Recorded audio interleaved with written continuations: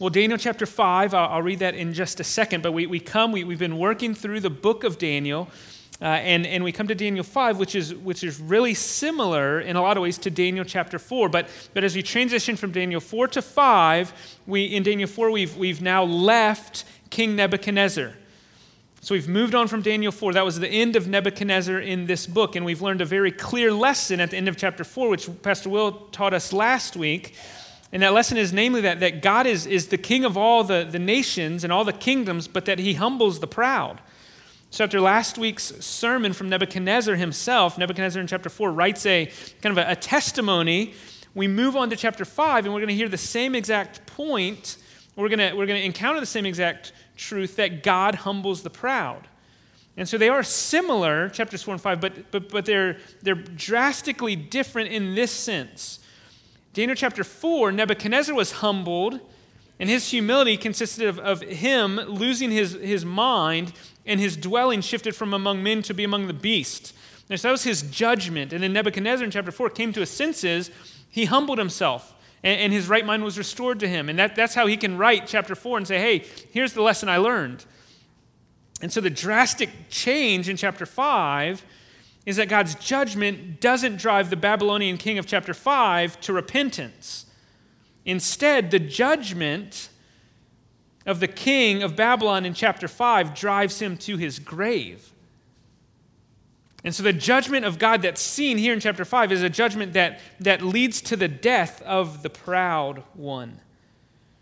And so the clear point as we consider 4 and 5 together is that God judges the proud. Whether that judgment leads to repentance or that judgment leads to the grave, the point remains that God judges the proud. And so we're going to read Daniel 5 in just a minute. But before we get there, there's a lot that happens between the end of chapter 4 and the beginning of chapter 5. And so I just want to take a few minutes at the outset and set the stage for Daniel chapter 5. So if you look there at Daniel 5, the very first verse says, "Now King Belshazzar made a great feast." And so right at the beginning of verse 1 of chapter 5, we notice there's a new king. It's King Belshazzar. Now he's not Nebuchadnezzar. Now he's not Belteshazzar, which is Daniel's Babylonian name. That's not him. This is a new king of Babylon. He's ruling in Babylon here at this time. And if you just fast forward to the end of chapter 5, there's the spoiler alert, so plug your ears if you don't want to know what happens. But in verse 29 or verse 30 and 31 of chapter 5, this is the ruler who, verse 30, he is killed, and then a new ruler, not only another king of Babylon, but an entire new kingdom, empire begins to reign. So Darius the Mede is ruling at the end of chapter 5, where at the beginning of chapter 5, it's Belshazzar of Babylon. And so if you remember, all the way back in chapter 2, Nebuchadnezzar has a dream of this statue with all these different types of material that make up the statue. And the interpretation of the dream is that Nebuchadnezzar, Babylon's going to fall. There's going to be an inferior nation that's going to rise and conquer Babylon. Well, that's what we see playing out here in chapter 5. And so we see the replacement of Babylon with the Medes. Okay, so this is a massive transition. In fact, what happens at the end of chapter 5, Daniel records it in just a few verses, but on the world stage, it is a massive thing. In this landscape of world history, the rise and fall of Babylon is a huge thing. But Daniel says, oh yeah, and he lost the kingdom, and then a new guy started ruling. And so the point in Daniel, it's not that big a deal, because this massive transition from the Babylonians to the Medes is nothing more than another kingdom rising and falling in line with God's universal plan. That's why they're not like, hey, this is a huge deal. It's a bit anticlimactic, in fact. It's because it's just one more kingdom rising and falling, but it's also because the main point isn't the fall of Babylon. The point is the pride of Belshazzar that leads to the fall of Babylon. And so it's the unrepentant pride of Belshazzar that is the focus here. That Belshazzar didn't know that there's one king over all. And it's not the king of Babylon or Persia or Rome, but it's the Lord himself. And so the first readers of the book of Daniel in chapter 5, as they read it, they're being reminded over and over again that God is in control. Yeah, God has changed times and seasons. He's removed one king. He set up another king. It's just a king of a different empire, but it's still the Lord who is sovereignly ruling the stage of history. So that's kind of the first bit of context here. Another issue that I think just needs to be addressed briefly is the identity of Belshazzar. Now, I've already said he was in power when Babylon fell, but there's a few other things to note about Belshazzar. Now, for a long time, Daniel 5, this verse 1 and the following verses for a long time was the only evidence that someone named Belshazzar ever existed and ruled in Babylon. Almost every time in the Old Testament you see the rise and fall of a king, there's archaeological, historical evidence that validates that. And then people say, oh, well, maybe the Bible maybe knows what it's talking about. Well, for the longest time, in Daniel 5 was the only place that Belshazzar existed. And so people would say, well, that means this story is fictional, is made up. Belshazzar, we have no confirming evidence of him. And so people would deny the historicity of the book of Daniel, especially, or at least chapter 5. And it wasn't until the last half of the 19th century that Belshazzar actually became a recognized, actually there's concurring evidence that he was actually a historical person. And so there has been in recent history a host of evidence that has confirmed that, in fact, the Bible is accurate in what it says, that he did exist. And so you can Google that and find out the historical evidence for Belshazzar. But it's just fascinating because for the longest time people said, well, what do we do? The history doesn't confirm what the Bible says. Well, we don't know what to do. Well, now, given enough time, history will always coincide with Scripture because we believe the Bible is true. And so that's Belshazzar, a little bit about his past. But the second thing to know about Belshazzar is that he wasn't officially the king of Babylon.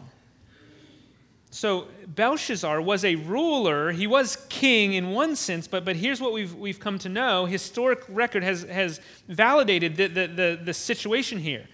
So Belshazzar, if you read history books, the last king of Babylon was not Belshazzar. It was a guy named Nabonidus. He was the last king of Babylon. But Nabonidus, so he was a few generations after Nebuchadnezzar. So Nebuchadnezzar dies, and then there's 3 more kings, and then there's Nabonidus. And these kings, in between these two, rule for a year or a couple months. Right? So there's rapid turnover.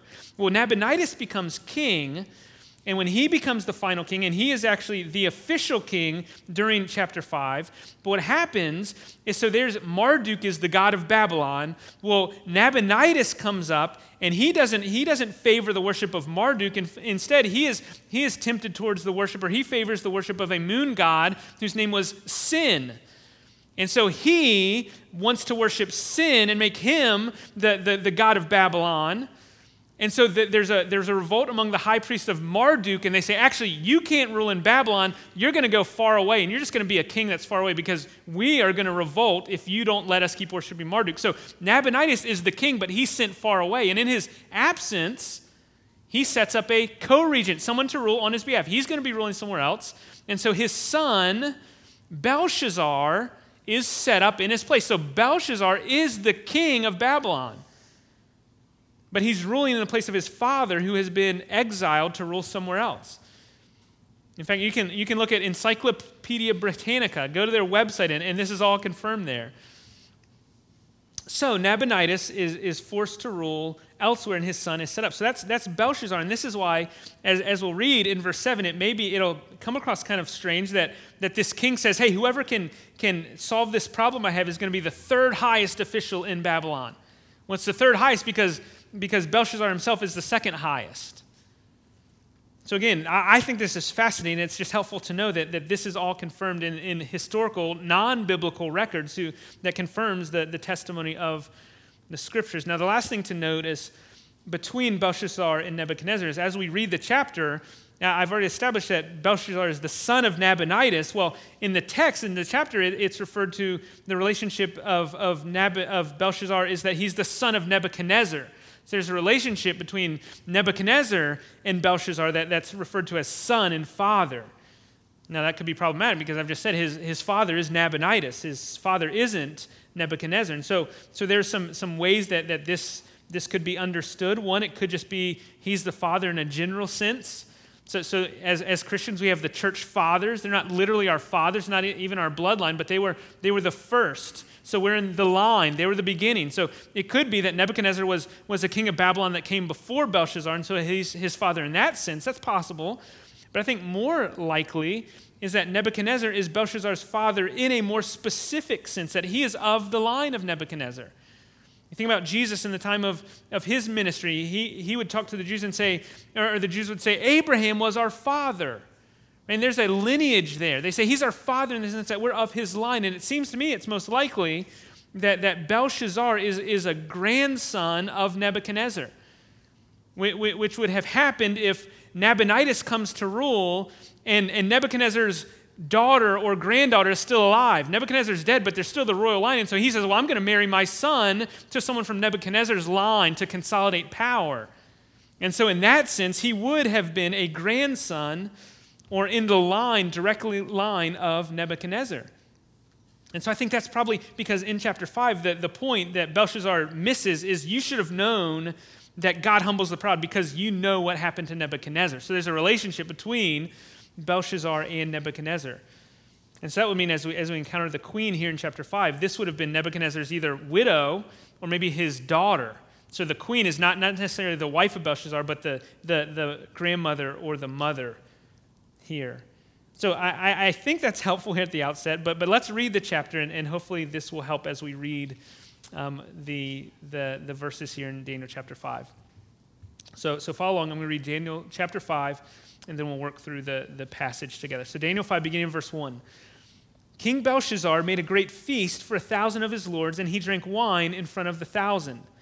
Belshazzar, when he tasted the wine, he commanded that the vessels of gold and of silver that Nebuchadnezzar his father had taken out of the temple in Jerusalem be brought, that the king and his lords, his wives, and his concubines might drink from them.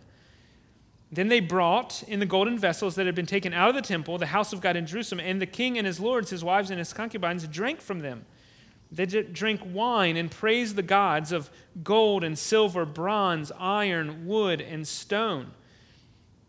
Verse 5, immediately the fingers of a human hand appeared and wrote on the plaster of the wall of the king's palace opposite the lampstand. And the king saw the hand as it wrote. Then the king's color changed, and his thoughts alarmed him. His limbs gave way and his knees knocked together. The king called loudly to bring in the enchanters, the Chaldeans, and the astrologers. And the king declared to the wise men of Babylon, whoever reads this writing and shows me its interpretation shall be clothed with purple and have chain of gold around his neck and shall be the third ruler in the kingdom. And then all the king's wise men came in, but they could not read the writing or make known to the king the interpretation. Then King Belshazzar was greatly alarmed, and his color changed, and his lords were perplexed. The queen, because of the words of the king and his lords, came into the banqueting hall, and the queen declared, O king, live forever. Let not your thoughts alarm you or your color change. There is a man in your kingdom in whom is the spirit of the holy gods. In the days of your father, light and understanding and wisdom, like the wisdom of the gods, were found in him. And King Nebuchadnezzar, your father the king, made him chief of the magicians, enchanters, Chaldeans, and astrologers, because in excellent spirit, knowledge, and understanding to interpret dreams, explain riddles, and solve problems were found in this Daniel, whom the king named Belteshazzar. Now let Daniel be called in, and he'll show you the interpretation. Verse 13, then Daniel was brought in before the king. And the king answered, and he said to Daniel, you're Daniel, one of the exiles of Judah, whom the king my father brought from Judah. And I've heard of you that the spirit of the gods is in you, and that light and understanding and excellent wisdom are found in you. Now the wise men and the enchanters, they've been brought in before me to read this writing and make known to me its interpretation, but they could not show the interpretation of the matter. But I've heard that you can give interpretations and solve problems. Now, if you can read the writing and make known to me its interpretation, you shall be clothed with purple and have a gold chain around your neck, and you shall be the third ruler in the kingdom. Then Daniel answered, and he said before the king, let your gifts be for yourself and give your rewards to another. Nevertheless, I will read the writing to the king and make known to him the interpretation.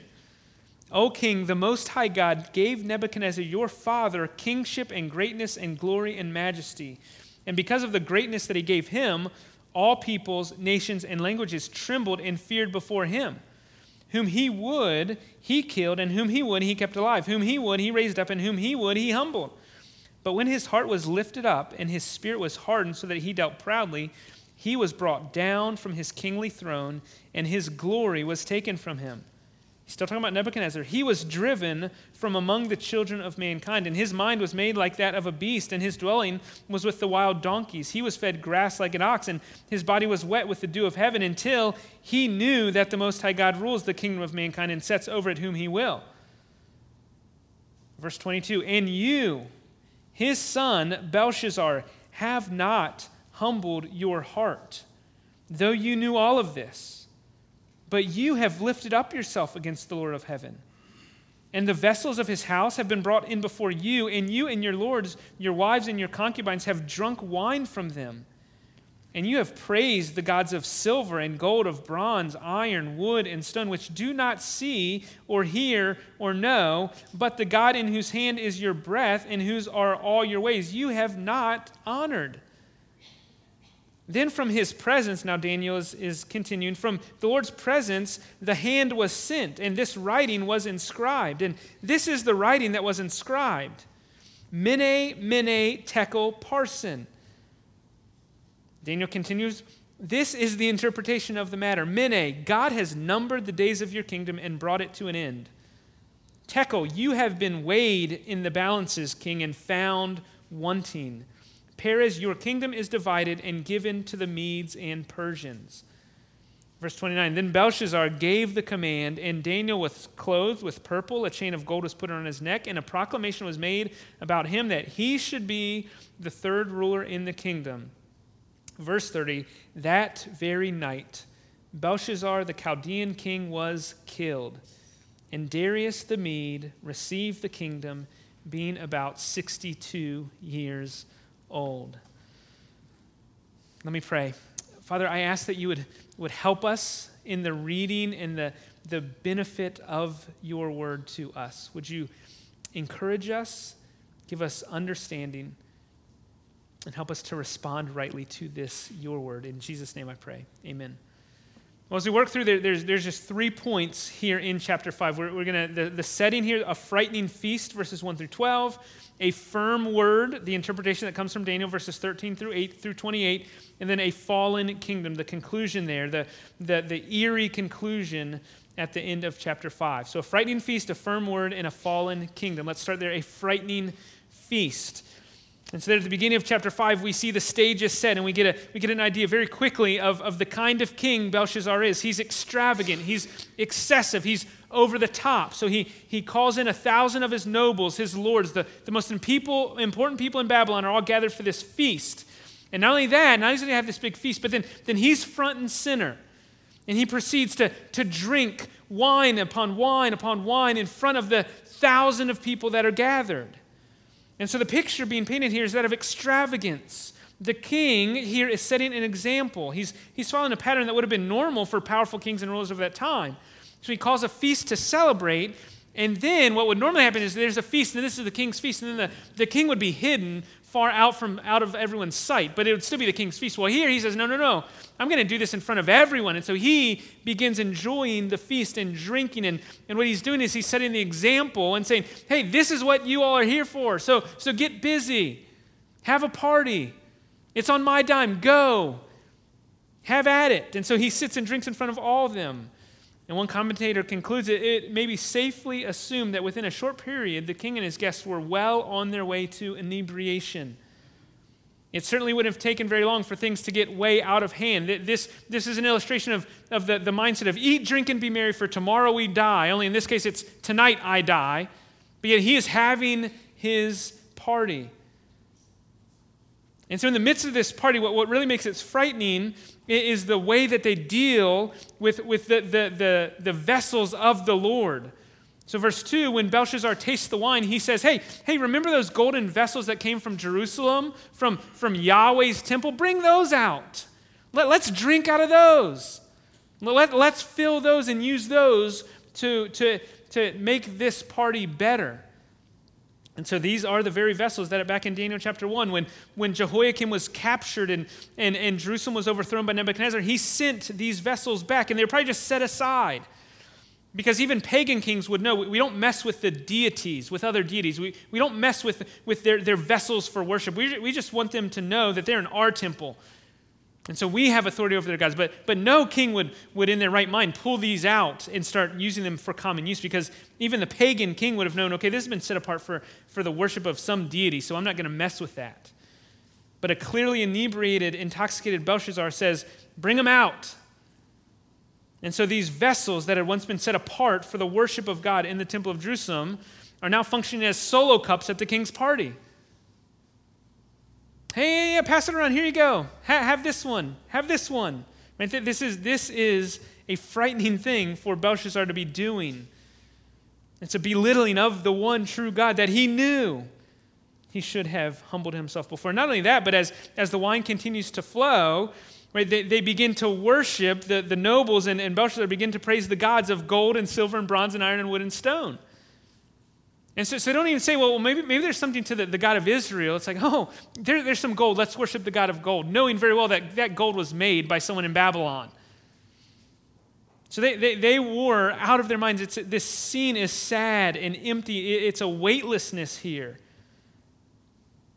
And it's even more depressing, I think, when you realize that this is the very night that Babylon falls. The Medes are at the gates. Maybe they're making their way in already. In fact, some people say that the Medes invaded this night because they knew that this feast was happening and that the city would be susceptible to attack. But in just a matter of hours, Babylon was going to fall, and here's the king celebrating and partying. What a tragic picture of drunken folly mixed with desecration of the Lord's vessels, mixed with this gross idolatry. And here is how you find the great Babylonian empire on its final night. And so this is the stage set, and it's into this context that the hand of the Lord, or a hand from the Lord, appears. Verse 5, a human hand appears and begins writing on the wall. And it's a cross from the lampstand, so everyone around can see what's happening. And the hand just begins writing, and this writing, you have a king who probably in his right mind would have been a little afraid, but you have a king who's drunk out of his mind, and he sees a human hand writing. He loses his mind. He's terrified. Verse 6, the ESV says his color changed, his thoughts alarmed him, and they translate a phrase, his limbs gave way and his knees knocked together. Well, if you have the CSB, they translate that phrase, and they say his thoughts alarmed him, and he was so terrified that he soiled himself. I mean, that's the idea here. He loses control of his bodily function because he's so frightened at what he sees taking place here in his palace. And so he's terrified, and he, like his father, says, well, we've got to find out what this means. There's some divine meaning here. I need someone to tell me what this means. Not only read it, but tell me what it means. And so he says, call everyone in, and whoever can do this, I'm going to give a purple cloth. I'm going to give a golden chain. I'm going to make them the third highest in authority. And again, like with Nebuchadnezzar, no one could do it. And so he's stuck. What is he going to do? And that's where the queen mother steps in. I think it's interesting to note that she's not at the feast. She's not at the feast, but she hears what's going on, and then she's, okay, let me go save this foolish king. Let me tell him what he can do now. So she comes in, and she says, hey, there's a guy named Daniel that your father, Nebuchadnezzar, actually made him high. At this point, Daniel's been forgotten, and she's probably trying to make the point to Belshazzar, you've forgotten about him.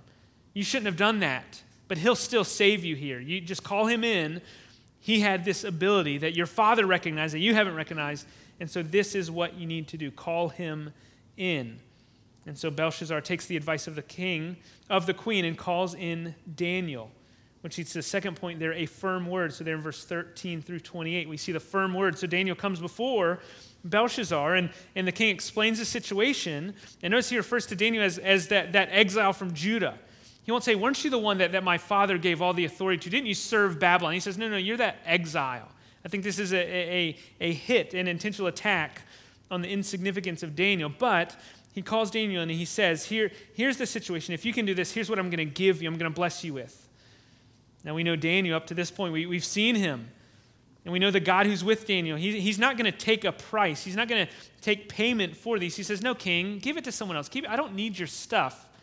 I just know God is trying to communicate something to you, so I'm going to tell you what he's going to say free of charge. I don't want your stuff. I can't be bought off. And so there, Daniel begins to interpret the words, the writing on the wall. But he doesn't, if you look there in verse 18, he doesn't start immediately with the interpretation. Instead, he gives this history of Nebuchadnezzar. And he replays the folly of Nebuchadnezzar's pride. He says, hey, even though the Lord made your father Nebuchadnezzar great and mighty, he gave him all this stuff, he had all this power, Nebuchadnezzar refused to acknowledge the Lord. And you know, Belshazzar, that King Nebuchadnezzar was proud and that his pride led to him being humbled by the Lord himself. And then in verse 21, he says, hey, and his judgment, the humility that he was driven to was caused by the fact that he was made to be like an ox. And he lost his mind. He dwelled where the animals dwell until he came to his senses. This is what Daniel is telling Belshazzar before he reads the writing on the wall. He's reminding him of the story of Nebuchadnezzar because the thing that Belshazzar cannot escape is the fact that he knew all of this. He knew what had happened to Nebuchadnezzar. He knew exactly what the Lord had done to the prideful king of Babylon. And he had known about it. He had seen it. He had been told about it. Which is why verse 22, before Daniel even tells him what it means, Daniel says to Belshazzar, you, the son of Nebuchadnezzar, though you knew all of this, you have not humbled your heart. You missed the lesson. The ship has sailed on you because you, instead of humbling yourself, you've lifted up yourself against the Lord of heaven. Not only that, you've desecrated the vessels of the Lord, and you've praised all the gods of gold and silver and bronze. All of these you freely praise. But the one God whom you know has given you everything, that one God you have refused to honor. And that, Daniel says, is why we are where we are. That's why that's why this message is coming to you, Belshazzar. You know why it's here. So Daniel sets the stage. So now when he tells him the interpretation, then he knows, Belshazzar knows why it's coming to him, why this is happening, why this judgment has come. And so Daniel says in verse 24, is why this writing has come before you tonight, the pride and arrogance of you, Belshazzar, your refusal to learn from the life of Nebuchadnezzar. This is why this judgment has come. You are not without excuse. And so then Daniel interprets the writing on the wall. And that's where he says these four words, mene, mene, tekel, parsin. And these are technically, they're Aramaic terms that are technically different values of currency. And so a lot of people say, well, the magicians or the enchanters, they all would have known the words because they're Aramaic words. They would have known them, but no one could make sense of them. They couldn't interpret them. And so Daniel is able to say, well, here's what they mean. Here's why God has said, you've been numbered, you've been weighed, and your kingdom has been divided. Right? God has numbered the days of your kingdom. It's brought it to an end. The time is up for Babylon, is what the Lord says. You've been weighed in the balances, and you don't measure up. You did not rule the way that you knew you ought to. So you are lacking, and therefore the judgment that's come on you and your kingdom, and on you and Babylon, is that it's been given over. The clock has run out on you, king. And so this is the firm word. This is the word of judgment, a fixed judgment, a certain fate for Belshazzar and for Babylon. And so no further message is needed from Daniel. The message is clear, and it spells doom, which is why it's interesting as we turn to the last section there, verses 29 through 31, a fallen kingdom. The next thing you might think, if we hadn't read ahead, when it says, then Belshazzar gave the command, you might think, well, he says, we'll get Daniel out of here because he's just declared judgment on me and my kingdom. But instead, Belshazzar gives the command, and he rewards Daniel. Is this one last display of pride? Like, okay, now I know what it means. Yeah, good luck with that. You just go, have all your rewards, and get out of here. I got to get back to my party. Maybe this is his pride on display. But he clearly acknowledges that Belshazzar clearly acknowledges that Daniel has told him what it means. He's given a satisfactory answer. And so he gives him the purple clothes. He commands, Daniel, here's what you get. The purple clothes, the gold chain, in the position of authority. Which we know, well, why does Daniel accept them now? Maybe he didn't have a choice. Maybe the king said, no, this is my declaration. Maybe Daniel says, well, at this point, these are useless gifts anyways. Right? The kingdom's fallen. These don't mean anything. We don't know why, but Daniel receives them. I mean, I thought, what good is a voucher to the gift shop while the Titanic is on the way down? I mean, that's what Daniel's like, okay, sure, yeah, whatever. Give me whatever you want. The point is, Belshazzar keeps his word, blesses Daniel, rewards him for the interpretation, and then the kingdom falls. Darius and the Medes begin ruling in Babylon. And here's why I think Daniel probably accepts this. And in God's sovereign plan, when Darius and the Medes take over Babylon, they often will leave all of the non-royal leaders in position of authority. Like, okay, you've been here. Okay, we're just going to put a new king, and all the other people can just stay in their place of authority. So Daniel, we'll find next chapter, Darius is ruling, and Daniel's still in authority. So here's God's sovereign plan in orchestrating the rise of Daniel again to this place of authority. So now when a new kingdom comes over, a new empire begins ruling, there is Daniel finding favor in the eyes of the king. And so we have Daniel who served under Nebuchadnezzar, comes back into a position of authority at the end of Belshazzar's rule, and then he's there when Darius begins to rule. And so verse 3, that very night, Belshazzar the Chaldean was killed. They don't know exactly how he died. It's almost certain he was killed by Darius and the Medes as they overtake the city on that very night. And just like that, Babylon is no more. Nebuchadnezzar and his vast empire collapsed. And it collapsed ultimately not for any other reason than that he had served God's sovereign purpose. Babylon's time had run out on God's timeline, and they and their king would unceremoniously exit stage left. And there's a new empire, which would then be replaced again, which would be replaced again, which would be replaced again. That's the pattern that we saw in Daniel 2. And so that's where we leave Daniel in the end of chapter 5, which will then next week, Lord willing, we'll cover Daniel chapter 6 with one of the most well-known stories in the Bible. So you can read ahead to Daniel chapter 6 because, Lord willing, we will cover that next week. But as we close here, Daniel 5, before we observe the Lord's Supper, I just want to leave you with a few points of application from Daniel 5. And that first point of application is simply this: God is in control, or the sovereignty of God. As we continue to work through this book chapter after chapter, the theme remains the same. I mean, it's similar to the New Testament book of Revelation in that it proclaims over and over that there's one God who is Lord over all. God's in control. Kingdoms rise, kingdoms fall. Evil reigns, evil destroys, but God is in control. And so I don't think we can minimize the comfort and confidence that comes from this reality that God's in control. This book continues to show the sovereign hand of God ruling. And his rule is not just over specific events of world powers, but over specific events of individual lives. His rule and his sovereignty is exhaustive. Now, I understand you can wrestle and maybe have some questions or struggles with some of the implications of this, but what you can't do in light of the book of Daniel and the rest of the scriptures is to deny that God is God. That is clear. God is God. And what you can't do in light of Daniel 6 is to say God doesn't have the world under control. I mean, we all sang it growing up. If you grew up in church, he's got the whole wide world. Where? In his hands, you and me, brother. In his hands, all the little children. In it, that is good theology. And that's what Daniel 6 says. God is in control. And this is the God of Daniel. It's the God of Abraham, the God of Joseph, the God of Moses, the God of the prophets who could predict, hey, you're going to be judged. This is coming. The Lord is going to judge his people. Or the God of Peter, Paul, the apostles. This is the God that they serve. And part of what it means to faithfully live as a Christian is to trust and believe, to acknowledge God is in control, which is the opposite of the pride that was on display in Belshazzar's life. Right? That the remedy to pride is an acknowledgement that God is God alone. There's one God. There's one throne. And there's one person who deserves to be on the throne, and that's not me and that's not you.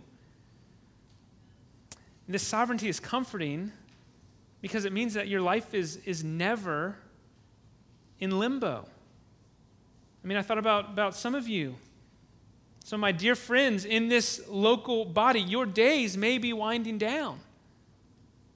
You can take comfort in the sovereignty of God and trust that your life is never going to end too short. If you're still here, it's because the Lord has declared it so.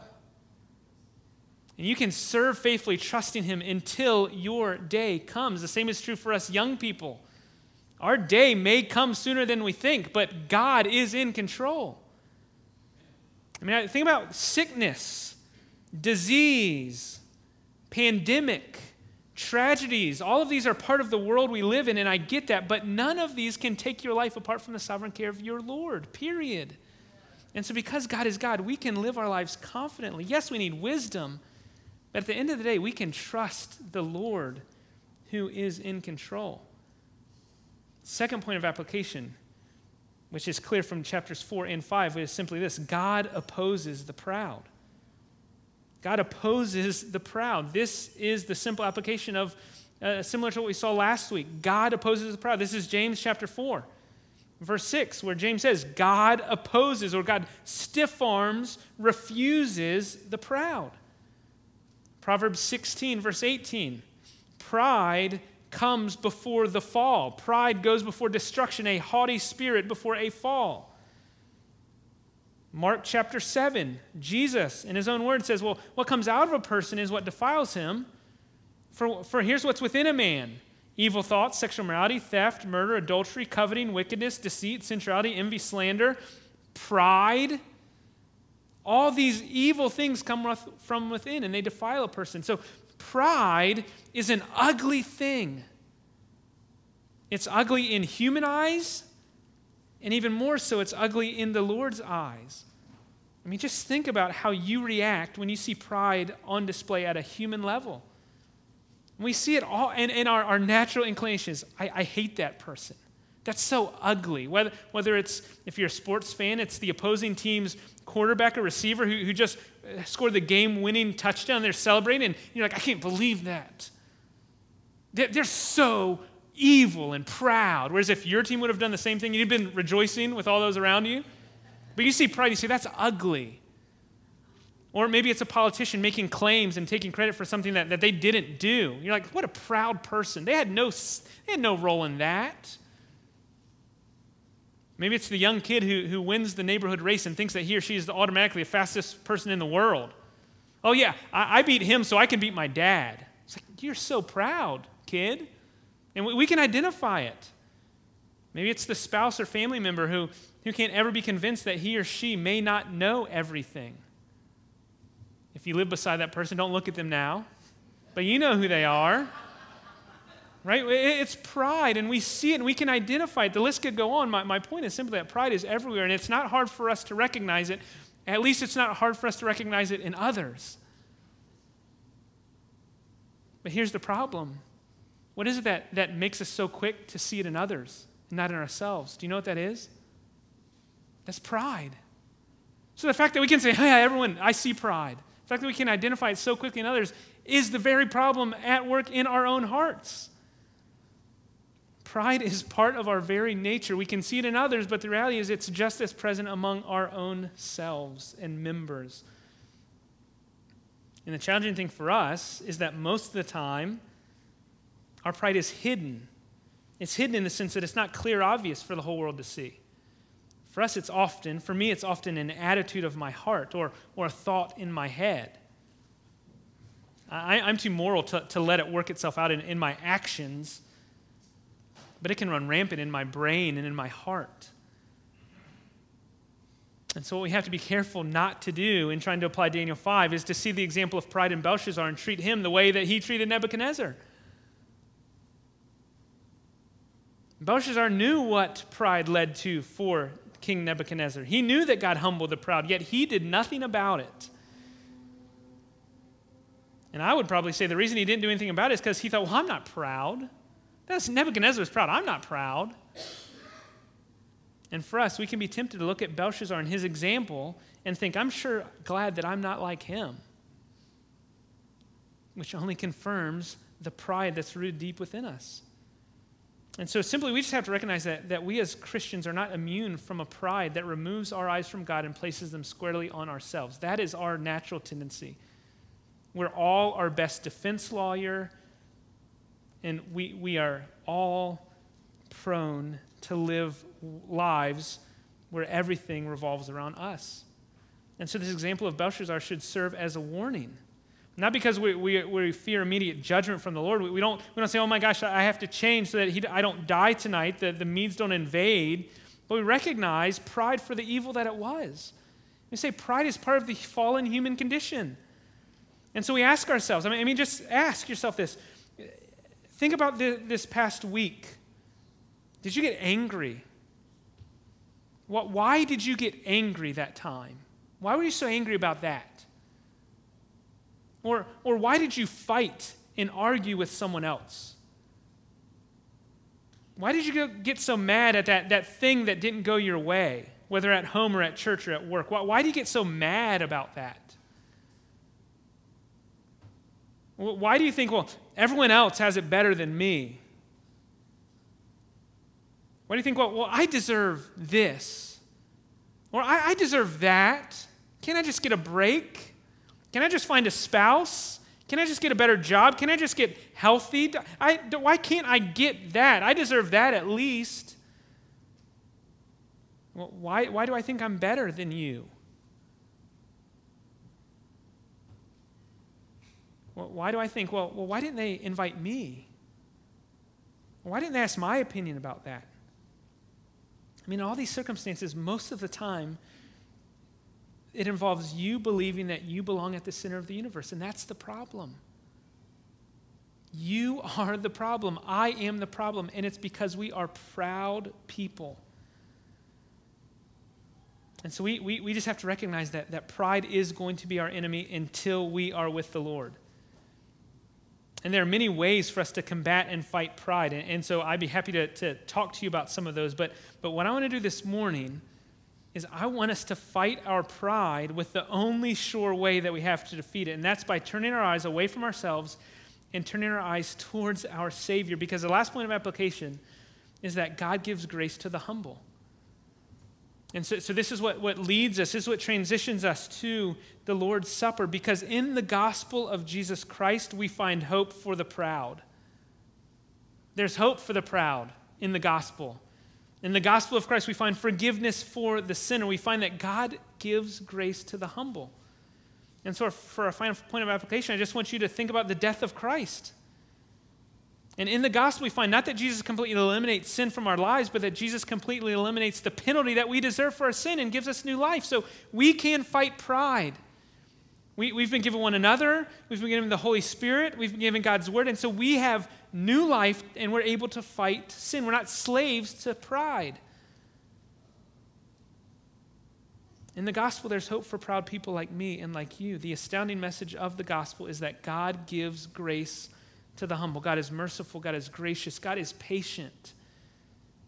And he would desire that you would repent of your sins and turn to him.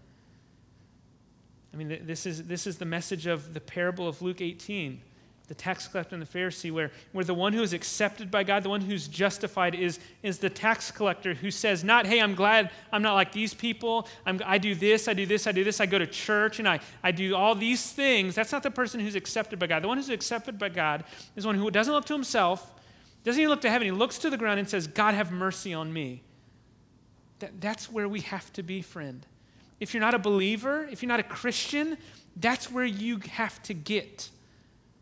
You have to humble yourself and say, I bring nothing to this relationship.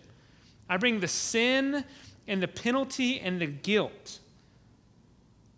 And I need mercy, and that's what the Lord brings. He brings it all. God is merciful. It's like King David in Psalm 51. The sacrifices of God are a broken spirit, a broken and a contrite heart, oh God, you will not despise. Jesus himself in Mark chapter 2, those who are well have no need of a physician, but those who are sick. Jesus says, I came not to call the righteous, but the sinners. And so we're all sinners here. If you've never been to this church before, you need to know I'm a big sinner. I'm a great sinner. And that would be concerning were it not for my great Savior. Jesus paid for my sin, and he paid for yours. Those who are trusting in him have free forgiveness of sins. And so as we turn to the Lord's table, we recognize we don't deserve to fellowship with him. We don't deserve right relationship with him. We haven't earned it. We haven't worked hard enough to be credited this. We don't bring anything of value or worth to this table. Instead, we're freely invited. We're actually carried to the table. We're welcome not because we deserve it, because our King is kind and gracious. And so Pastor Will is going to come and lead us in this, but let me pray as we transition to Lord's Supper. I want you to humbly come before the Lord and receive this meal and be sustained by God's grace that's been shown. So let me pray for us